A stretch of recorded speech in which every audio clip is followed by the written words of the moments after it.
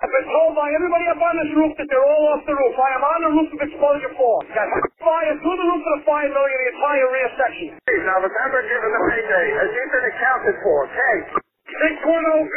That was the Mayday. 610B. I'm here. We got a fire. 1.5-story, single-family dwelling. Fire shown from the second floor. Give me a second alarm on this. Coming up to the top floor. I got people hanging out the top floor windows with a baby. Commercial building. A lot of fire, a lot of smoke. Go ahead and strike a third alarm on my orders on this. Got people on the front fire escape here with windows vented below them. We need somebody up there. Yeah, let them know we got a job. I'm pulling up now. Second alarm, I got a 1-story single-family frame. Heavy fire showing from the attic. So we're using all hands. We got one line stretch, fire on the fourth floor. Second line being stretched. Primary searches are underway. Hey, welcome back to Old School. I'm Chief Rick Lasky, along with my best bud, Chief John Salka, and we hope that everything's going well with you and yours and that you're still loving the job. John, we need to do a little update before we get into our topic tonight.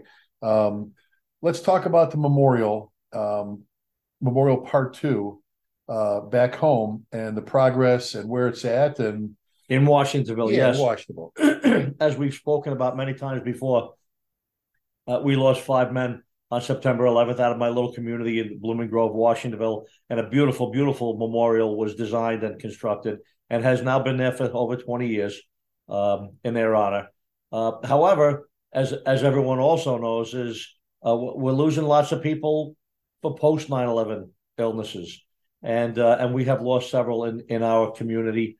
And we put together, designed, had constructed, and this past fall installed a post 9/11 memorial, which is a similar design to the original memorial, but a little bit smaller. And the 4 names, 3 police officers and a firefighter, FDNY firefighter, and 3 NYPD officers are on there, who have all passed away as a result of their illness that was developed as a result of working at 9/11. So we're very proud that we're able to honor those men, and obviously any future deaths that may arise out of that same situation. So it's progress. It's sad progress, but it's progress, and we just feel good about honoring people, even though it's happening decades after the event. Well, and I think what's I want to say kind of sad is the attention to those we're losing, the EMS workers, the law enforcement officers, and firefighters post 9/11. It's I guess it's losing its traction a little bit. Unless people bring it up, unless people talk about it, unless somebody posts something, we're kind of almost we're losing that, and people are leaving us and passing away, and it's kind of like, well, nobody says nothing. You know, there's the drama isn't there, which it should be, because they were there, they either on that, they either worked that day or they worked the pile forever. Right. Were exposed to toxins, to poison, everything else, to carcinogens, and whatever the illness they have, because I think it's not just cancer related. No, there's a whole large. It's a large list of illnesses, and it actually grows each year. Other new ones are included in the list as a result of large numbers of men and women from those emergency first responder groups developing those illnesses. I'm not in a position to explain why that's happening, but I think I do understand a couple of the reasons. One of them is obviously time. As time goes by, wounds heal and things start to take the backseat to more current items and more current issues that are happening in the world right now. Number 2, a lot of the men and women and people, whether they were the folks that operated the World Trade Center, whether they're the families of the men and women that died that day, or whether they were the people that were rescued and just New Yorkers and Americans that were around when it happened. Those people are all getting much older, and a lot of them are passing away and dying because it's 20 years ago. If people were in their 60s, now they're in their 80s, or maybe they're gone. And the other thing is, a lot of people who are in mainstream America now, a lot of 20-somethings were kids that were 1 or 2 or 3 or 5 or even maybe 10 years old, and now they're 30 years old, and they're working somewhere for an insurance company or a police department or a fire department or wherever. They weren't even really conscious of 9/11. It's not something that really happened in their conscious memory. Maybe it happened when they were 5 or 9 years old or 1 year old. And so we have growing numbers of people that really are not connected to 9/11. They really weren't there. And you start to put those things together, and you realize that there's a lot of people that were around for the event that are no longer around, and there are a lot of people around now that may not have been around or may have been very young when it happened, and they're sort of just disconnected by virtue of their age and the fact that it was over 20 years ago. So the main thing is when the date rolls around, when September 11th rolls around every year, the press is still very responsive, and most fire departments and police departments and first responder agencies are very responsive, and there still are plenty of memorials and remembrances that occur on or around September 11th, which is fine. My opinion, of course, which is fine. Well, and you've heard me say this a bunch of times. That's why I think it's so important. This is just me, that when we design apparatus, everybody was hot to trot to put the memorial stickers, the 9/11 stickers all over the decals on their rigs, and then that just kind of went away. And nothing says you can't put a small one that says never forgotten, that Right. kind of thing. Right. And I'll tell you just one more touch on this. I think I mentioned this once before on one of our shows. What scared the daylights out of me, to be honest, was the memorial, the wood memorial at the FDNY that has all of those in the line of duty that's here, and it's got all the 9/11, and then it's got the board next to it. It's got 9/11, the 343, and then it has those that have been lost since then. Yes. But the board is gigantic. It's like here's like this little tiny column.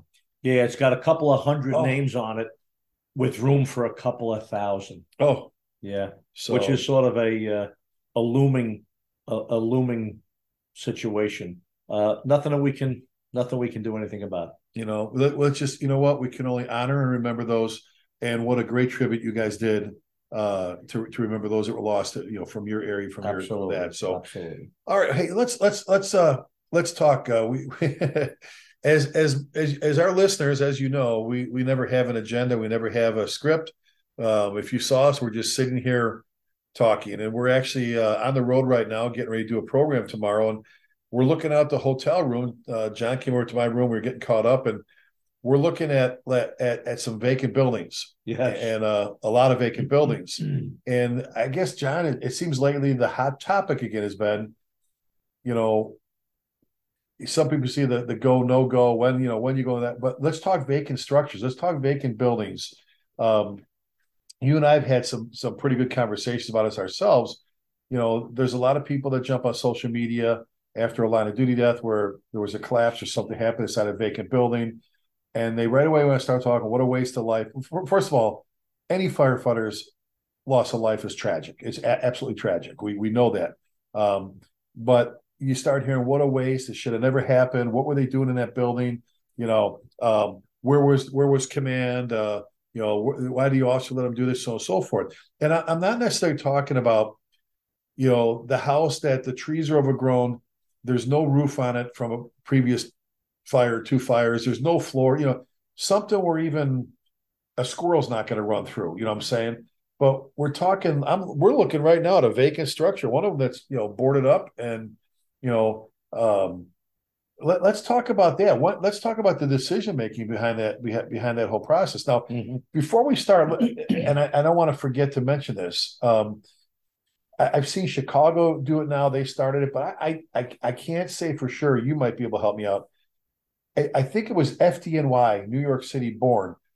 But explain, and we've talked about this in our tactics program before, the vacant building marking system, Right. that's in your policies in New York City. Right. And I will talk about that. But I want to mention one thing first. Okay. One of the more recent line of duty deaths, one of the more recent tragic situations happened in Baltimore. I believe it was Engine 14, where 2 firefighters were killed in the past 12 months. And I'm embarrassed to say that I don't recall the date. But there was a lot of talk. There were plenty of naysayers and people wanting to discuss that. And wanting to discuss it is fine. We should discuss all line of duty deaths, whether they're in vacant buildings, occupied buildings, whether it's a single or multiple. However, it's events like that sometimes bring the vacant building issue back to the forefront, Right. back to the discussions. So obviously, God bless those firefighters that were killed in that incident. and we're going to discuss more of that in a moment. But our earlier discussion today, before we decided to actually start the episode that we're talking about right now, was I mentioned that to you. I said, what about the vacant building marking? That's a gigantic thing. I remember being a young firefighter in an 11 truck on the Lower East Side. Conveniently for me, I got on a job in 79, and I was down on the Lower East Side within a year or two. And it was not largely vacant, but lots of vacant buildings. A lot of occupied buildings, but a lot of vacant buildings. Most of them old law tenements, most of them 5 and 6 stories tall, most of them ordinary construction, brick exterior walls and wooden interior, stairways and floors and et cetera. Some of them were in terrible shape with trees practically growing out of the windows on the second floor and the third floor and the fourth floor from decades of just being there, left open and unoccupied. And some of them were just in much better shape. So what the FDNY did back then, and it was a great program, and now I've seen it everywhere, from rural and suburban areas to other big cities. I remember being in Worcester, Massachusetts, visiting some friends up there after that tragic fire in 99. and somebody came up with a very simple format. What it is that if I'm not mistaken, an 18-inch square. So it's a square, 18 inches on all 4 sides, painted onto the building. The FDNY actually produced a template that you could put on the building and use a spray can, and it would make a nice square 18-inch image on the building. So that simply meant that this was a vacant building, not normally occupied building. If there was a box on the building, it just meant there's nobody now living there, right? All right? But you could easily go in there, stretch a line, fight a fire, make a search, et cetera, et cetera. And then the second stage was one diagonal line from one of the top corners down to the opposite bottom corner, which indicated that this was in fact still a vacant building, but it wasn't just unoccupied. There was some damage to the building. There was some dangerous conditions inside, maybe some holes in the floor, maybe some weakened, structural members here and there. And then there was the X, which means a diagonal line going in both directions. So now we had an 18-inch box with an X through the middle. And that meant, do not go in this building. This building is in such terrible condition, structurally, so defective, that we should not be in there to fight the fire. I tried successfully, I must say, on several occasions, not numerous, but several occasions, to keep people out of those buildings. You need a strong incident commander. You need somebody to say, no, we're not going in. And a strong incident commander doesn't have to be a battalion chief. I could be the first arriving lieutenant saying, hey, fellas, no, Tommy, Mary, stop. We're not going in. Get that line back out here. It's got the X on it. We're not going in. So whether it's the first arriving engine officer, whether it's a captain, whether it's a lieutenant, whether it's a battalion chief, that X in that box on a vacant building is there to save our lives.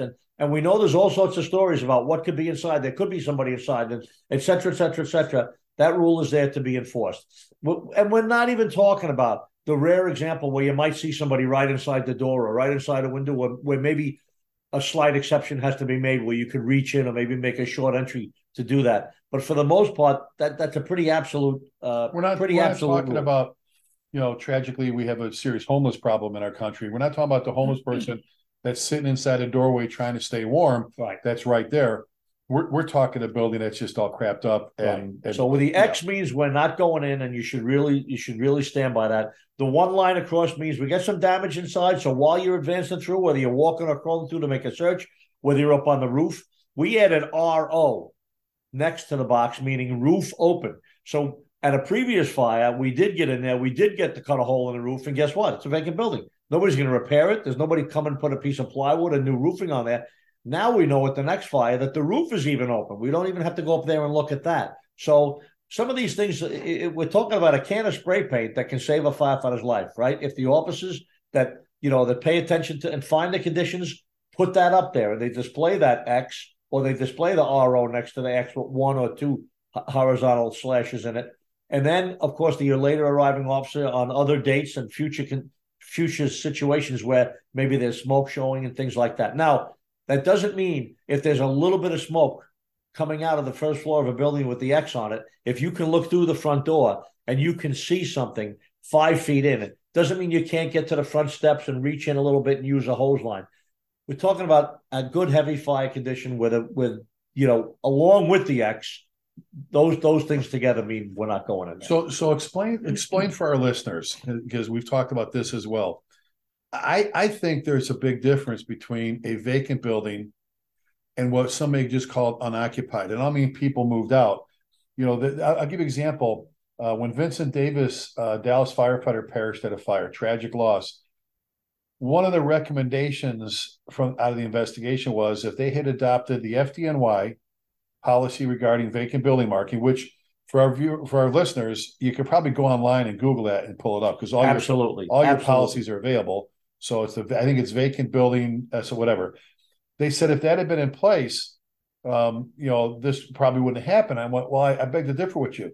The apartment building, what happened was it was just they took all the families and said, we're going to move you into this apartment building.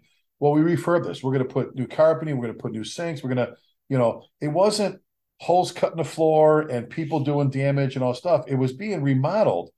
So I said, I don't think anybody would have come up and painted a square on there with an X for a building being remodeled. Right. And this wasn't, in my eyes, a vacant structure where now we have to decide whether we can penetrate it or not because of the interior setup of it, the structures, and so forth. And so I think some people take it the other way, but difference between a vacant, like you just said, vacant building and one that's just simply unoccupied. And that's an important point. And that's a real important point. And it brings up two specific things that I want to mention. The first one is, vacant is vacant. A vacant, sort of like an ADV, right? We used to call the old cars that were left on the street an abandoned derelict vehicle. So a vacant building is a derelict building. It's a building that's not in any condition for anybody to live in, even if it's structurally sound and we're not worrying about a fall down. It's still a derelict building. There's still holes in the sheetrock and the doors might be missing in a couple of the rooms and it might be full of junk or garbage and things of that nature.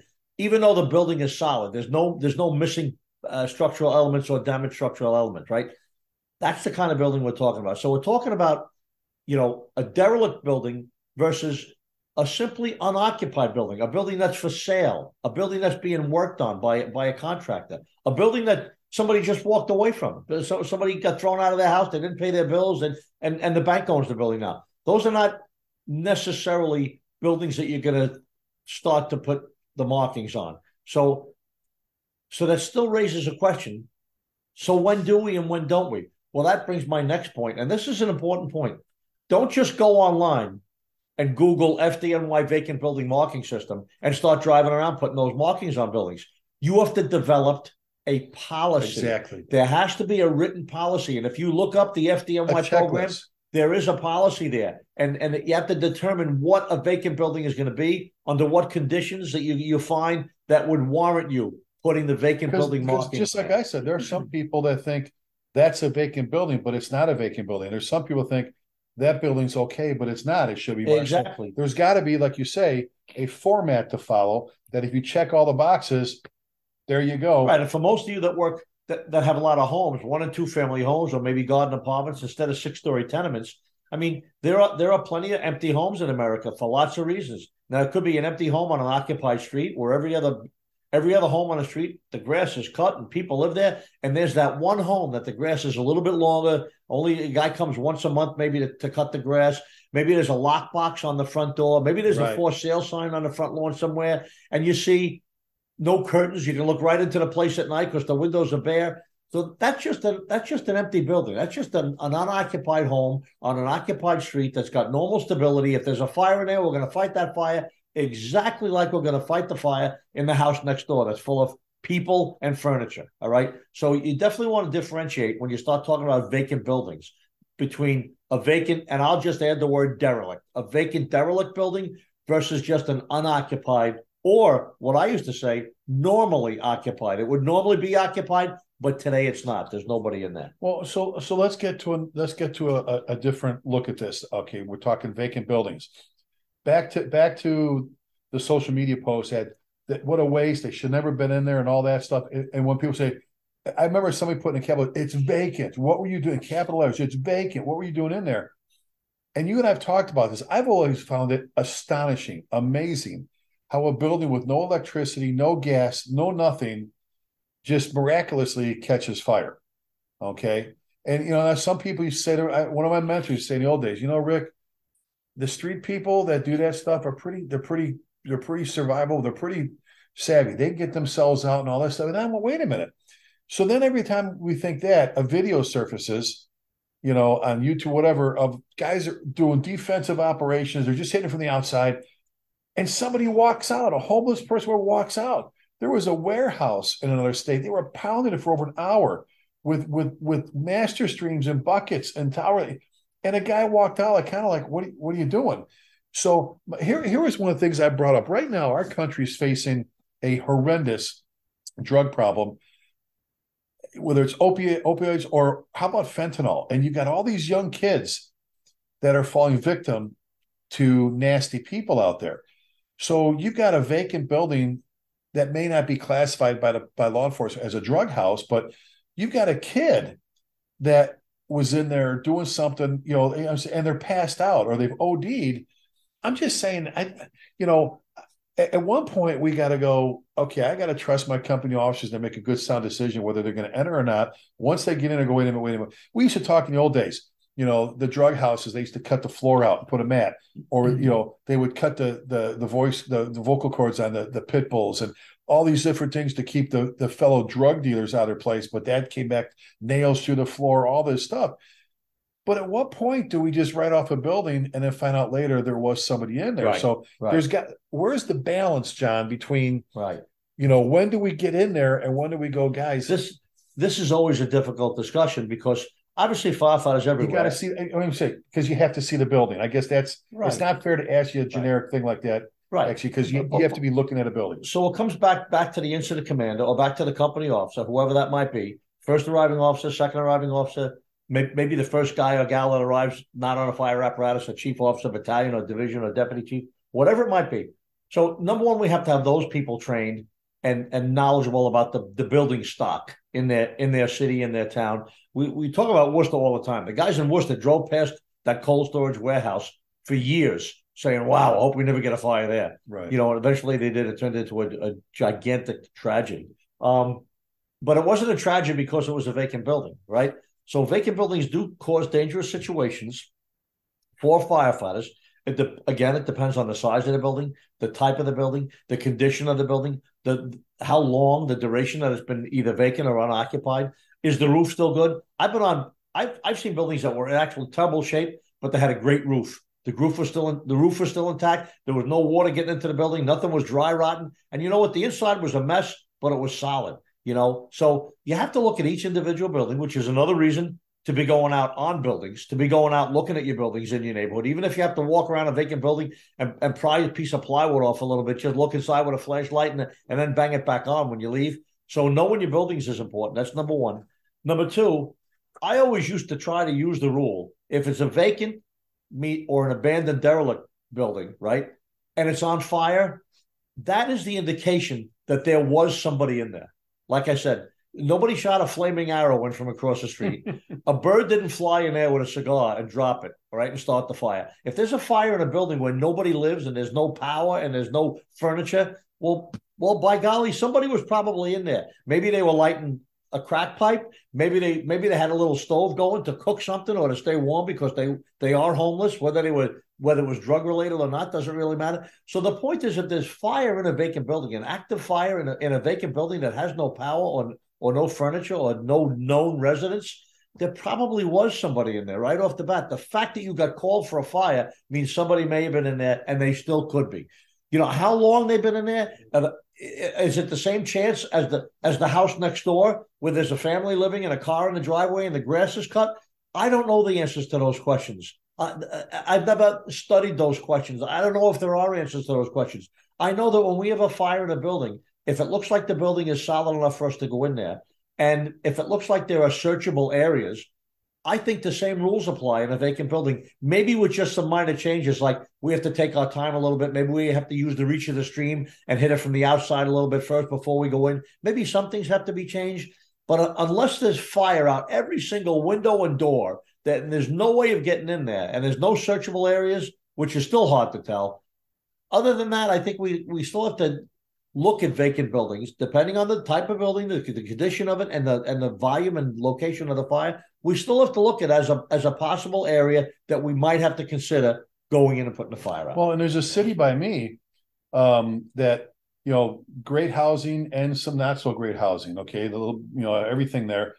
And when you read the newspaper articles, or you just pay attention, it's like for a while it was like every single fire. They said the so-and-so fire department responded to a fire in a vacant house on 3rd Street, blah, blah, blah.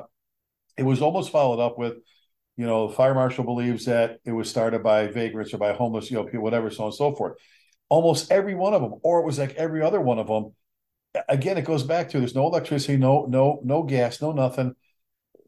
They're not magically catching on fire. So somewhere we have to rely on our officers, whether it's the battalion chief or the lieutenant captain right in the front seat. Now, this goes back to training. You said it. Huge point. I don't want to bypass without mentioning it again. Getting out in your district and driving around. Get out and walk. Take a look. You can look through a door, look through a window, go, come here, guys. We ain't going in here. Look at this thing. Look ahead of you. Where would you go here? You know where you'd go? Right into the basement, because there's nothing there. Right. If you don't get out and look at these buildings, you're not going to know. And a lot of them you can get into. The ones that are solidly sealed, like in the FDNY, in my young years on the Lower East Side when I was in a 11 truck, concrete blocks on the front windows and the front door, no openings on the sidewalls, or they're connected to adjacent buildings, and maybe the first floor back windows, maybe even concrete blocked up, and then plywood, secure plywood, paneling over all the other windows for the rest of the floors. If you can't even get in there to take a look, there's probably nobody getting in there to do anything else either. That's number one. Number two, if the buildings are open, just like the place we're in today, where we're speaking from, we're doing a seminar tomorrow, and on the way in here, I was with the chief, and he pointed out a couple of big vacant buildings, old hotels and stuff where, that door is usually open right there. They get in there, and then sometimes they live in there for a week or a month or whatever. So my point is, in your neighborhood, in your response area, if you have a couple of houses or a couple of maybe old garden apartments or whatever they are, it doesn't matter what the building is, that have been breached, that are open, that are not occupied by normal tenants, but are open to the public. And if you go there for little fires once in a while, if somebody reports a little smoke coming out the front window, you get there and there's some homeless people in there, or there's a couple of kids overdosed in there or something like that. That's when you take the opportunity to look around and say, wow, look at this. Look at the sleeping bags in here. Look at this. It looks like they had a fire in here earlier. Now look at all the old mattresses they drug in here. Right. Now you may be able to turn that into either to the PD or to the housing, or somebody who may be able to come and maybe clear the people out and maybe button the place up. But if not, at least like later that night, that same day, the next day, your next shift, you come back, and now that place has a room going on the first floor. Hey, Lieutenant, hey, Cap, we were in here last week for an OD. There's mattresses and everything on the first floor. There's people in here. Now, so pay attention to conditions at smaller incidents, maybe not even fires, maybe a medical call for a guy on a sidewalk in front of a vacant building, or a guy right inside. So, keeping your eyes open for the conditions of the buildings in your response area while you're on duty, going on fire calls or other calls or water leaks, or even the building next door. Take a peek in that derelict building next door that may not have been marked yet, but the front door may be busted open halfway, and people may be sneaking in and seeking refuge in there. And you notice it. Like I said, you see they got a Coleman stove in there, not a nice camping setup like a family would have, but they're living in there. And you can see that they're living in there. And now when you get a fire a week later, you already know. It doesn't have to be any guesswork. You already know. Nope, we were in there for an EMS call. There's people living in that building. And now that's going to make your mind up for you. Now you're going to do something different than treat it like it's empty. Well, and we're talking everything from curious kids, like when I was a kid. If there was a vacant building, I was all over it and in it and all over it. I don't know how I didn't get tetanus, how I didn't fall on nails, how I didn't fall through and break my whatever. You've got curious kids, like you said. You've got people that are seeking refuge.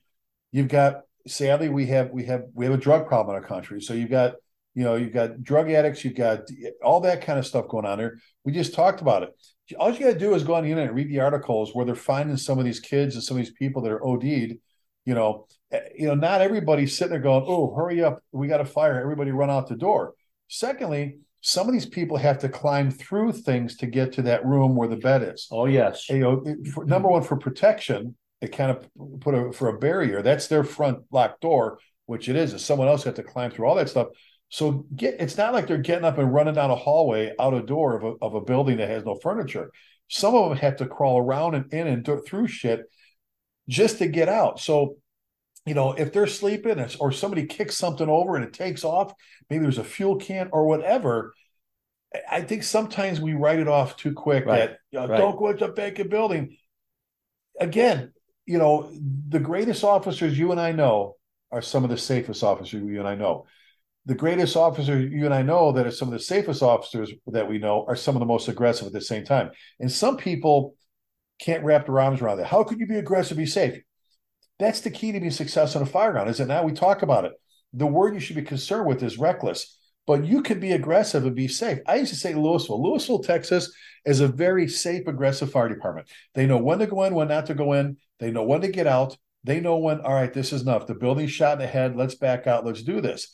But there's no stand outside having a conversation going, you know what? There are good decision makers riding that front seat, right, who spend a lot of time talking about. There are battalion chiefs that make rounds and drive by buildings, and when they stop by for coffee, they go, Captain Salka, come here. Hey, John, hey, that building over there? Yeah, we saw it.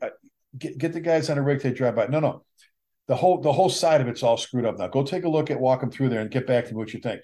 You come back, Chief, I'm glad you told me. We can't go in there. We can't. Or you go, what? And that might be the time when you decide to get the paint. There you go. And the stencil and put that box or put that X on that building. And then that notification goes citywide. Right. It's in CAD. It's citywide. So dispatch knows. The guys and gals riding the front seat know. And that's what's great about having it on the front wall right near the front door is you could have a relocator or a company covering from a nearby city when you have a working fire going somewhere in your town and they get called to that address. They might know nothing about it. And they know about the box with the X in it. They know, holy cow, hold up, guys. Vacant building, bad condition, bad structural condition. Let's stay out. So there's the benefit of that simple marking system. It's just one of the elements of operating safely inside vacant buildings, but it's an important one. Well, and here's my thought as we close things out here, okay? My thought is, I've said this before, when we go out the door, every time we go out the door, we're going to fire. Best way to prepare it is every time they drop the tones, we're going to a job. I don't care if it's a false alarm at the same place again. We've killed firefighters in the United States at trouble fire alarms, running no lights, no sirens to get to a fire and burn guys to death, okay? So every time we go out the door, we're going to a fire. When we get there, there's no fire unless we say there's no fire. There's nobody in the building unless we say there's no one in the building. It's not out unless we say it's out. So that being said, that whole decision I think we need to allow the company officers the latitude. Somebody, what, if you're going to tell me that we can't even trust company officers to make good decisions, then we should just shut this thing down and be off the show. I know you don't think that way, but there's a point where you got to trust the people riding the front seat to make the decision as to whether they go offensive, whether it's defensive, whether they go heavy artillery offensive, then push their way in. And not only trust them, but train them. Yeah, trust them, train. There's got to be this point where we talk tactics, where we're talking about this stuff, where we're going in. Someone's got to be able to make that decision for you. Otherwise you'll be on, the internet, you'll be in the newspapers where, 13-year-old child died, was drug overdose, was dead in the building, or the firefighters never went, or people are saying they're in there. Well, no, that's a vacant building. Again, some of the most aggressive firefighters I know are some of the safest I know. And it's think about what I'm saying, folks. They're some of the most aggressive, some of the safest. They know, they're like, their gut feeling rules the moment. They know, they're trained, they read buildings, they get out, they do stuff, they take all that we've talked about and wrap it into one person to be able to make that good decision. So, and when you get sworn into the fire department, when you join any emergency service job, what you're agreeing to, the burden you're taking on is that you're going to expose yourself to different degrees of danger and different degrees of comfort and et cetera, to provide service to the community and to save lives and property. And they don't say lives of ordinary citizens that are paying rent. They say lives and property. It's everybody. Everybody gets the same chance at staying alive. And I say this proudly. When the FDNY responds to a building fire, if you're inside there, you got a really, really good chance of being alive when it's over. FDNY firefighters and officers are aggressive. They're smart. They're well trained. We respond quickly and rapidly and have assignments and take care of our tools and we don't do duplication of services. Everybody goes somewhere else that somebody else isn't there. We have guys that go to the roof, first do and second do, that go different ways to the roof to make sure one of them gets there in case the other guy has a hard time going up the adjacent building. My point is everybody gets the same treatment. Good, bad, and otherwise. It doesn't matter how big you are, what color you are, what language you speak, or where you're from. If you're in a building in New York City and there's a fire, there's a great chance that it's an FDNY firefighter who's going to get his hands on you and drag you out. And whether it's in a vacant building, whether it's in an occupied building, whether it's a normally occupied building that nobody's home, a building for sale, a building with no windows, whatever it is. And we have to explain that to our people, our new people, and actually, sadly, some of our more senior people and some chiefs in some fire departments that has to be explained. No, you just can't write off a vacant building because it didn't start on fire by itself. Somebody might still be in there who deserves some attention. They deserve to be looked at. We don't want you to be jumping over holes in the floor and swinging in there on a rope or anything like that. But, searchable areas should be searched. Let's say that. Well, and, you mentioned the FDNY. We all know exactly what you said is 100% true. There's departments like we've talked about, Wichita, Kansas, Stockton, California, Louisville, Texas. There's a bunch of Fort Worth. There's a bunch of places that employ the colony with Scott Thompson. Absolutely. His guys, they employ that same philosophy, man. Yep. You know what? What does Scott have on the mud flaps of one of his engine? We will come for you. I think that's how it is. We will come for you. It doesn't say we'll come for you, but it depends on the following list of things. Right. It doesn't say part 2 to follow. It says we will come for you. And some people think that's corny. I think even a couple of his guys thought it was corny. I think that's, you know what? You want to get in someone's face? There it is. We're going to come for you. That's it. You call us, we're coming for you. So anything to add on vacant buildings? I think we covered. You know what? We really did. I just want to reiterate the one point I made earlier. If you want to talk about vacant buildings, if you want to think about doing them right, you put a group together and get a vacant building operational policy. Get it down. Start talking about what you want to do, what conditions you want to look at, if you want to mark them, et cetera, et cetera. It'll help you. It'll help you do it right. Well, if they want to get a hold of you, best email? ChiefJohnSalka@gmail.com. And I'm Chief Lasky at gmail.com. And one thing I want to mention before we close this out, it's an article I submitted about paying it forward. It's based on a show we did from Firehouse to Firehouse. Wichita West, my volunteer fire department, great group, great chief, Ryan Fetzer, great guys and gals. You donated a ladder truck to us, which is incredible. Sorry to the guys back at South Blooming Grove. You're not getting it back, guys. You're not getting it back. Not happy about that. In fact, this year, the second year we had the ladder testing, it got faster. I don't know how that happened. It was it was just incredibly fast, and the it got better. I don't know how that happened. Anyway, then Santa Fe, Texas gave us a pumper, and now your good friend and former aide and lieutenant retired with the FDNY, Chris Delizio, got us a tanker / tender, 4,000 gallons donated, among other stuff. Folks, there's a lot of people struggling out there, a lot of volunteer fire departments struggling. COVID killed a lot of budgets, it killed a lot of fundraisers and things like that. If you've got something that you can, their department's waiting, 2 years, 3 years for a brand new pumper. If you've got a tool, if you've got an axe, if you have a Halligan, if you have an engine, an ambulance, some turnout gear that's still good, whatever, I swear to God, there are departments out there that can use it. And there are mechanisms in place where you can help those departments. And the Farrell Foundation as well. The Farrell Foundation, oh my God, that is an incredible, I'm glad you mentioned that. And they take apparatus, they take gear, they take SCBA, they take tools, and they either refurb, fix them, straighten them up, and then they farm them out and give them out to departments that need them. And they post all the time. Yes, they do. We're proud great, to send, great organization. Such and such fire department, this, 2003, Pierce fire. I mean, they just run by the family of and named after a firefighter from Rescue 4 that died on 9/11. Yeah. So pay it forward, pass it on. Tell your friends about Old School. Again, we're just sitting, talking, having a conversation. We hope we get to see you at a conference in the future. We end all of our episodes with a couple statements that we never forget to throw in there. One is, please keep the men and women of armed forces in your thoughts and prayers. And most importantly, never forgetting means just that, never forgetting. Be careful. We'll see you next time. God bless you. Bye-bye.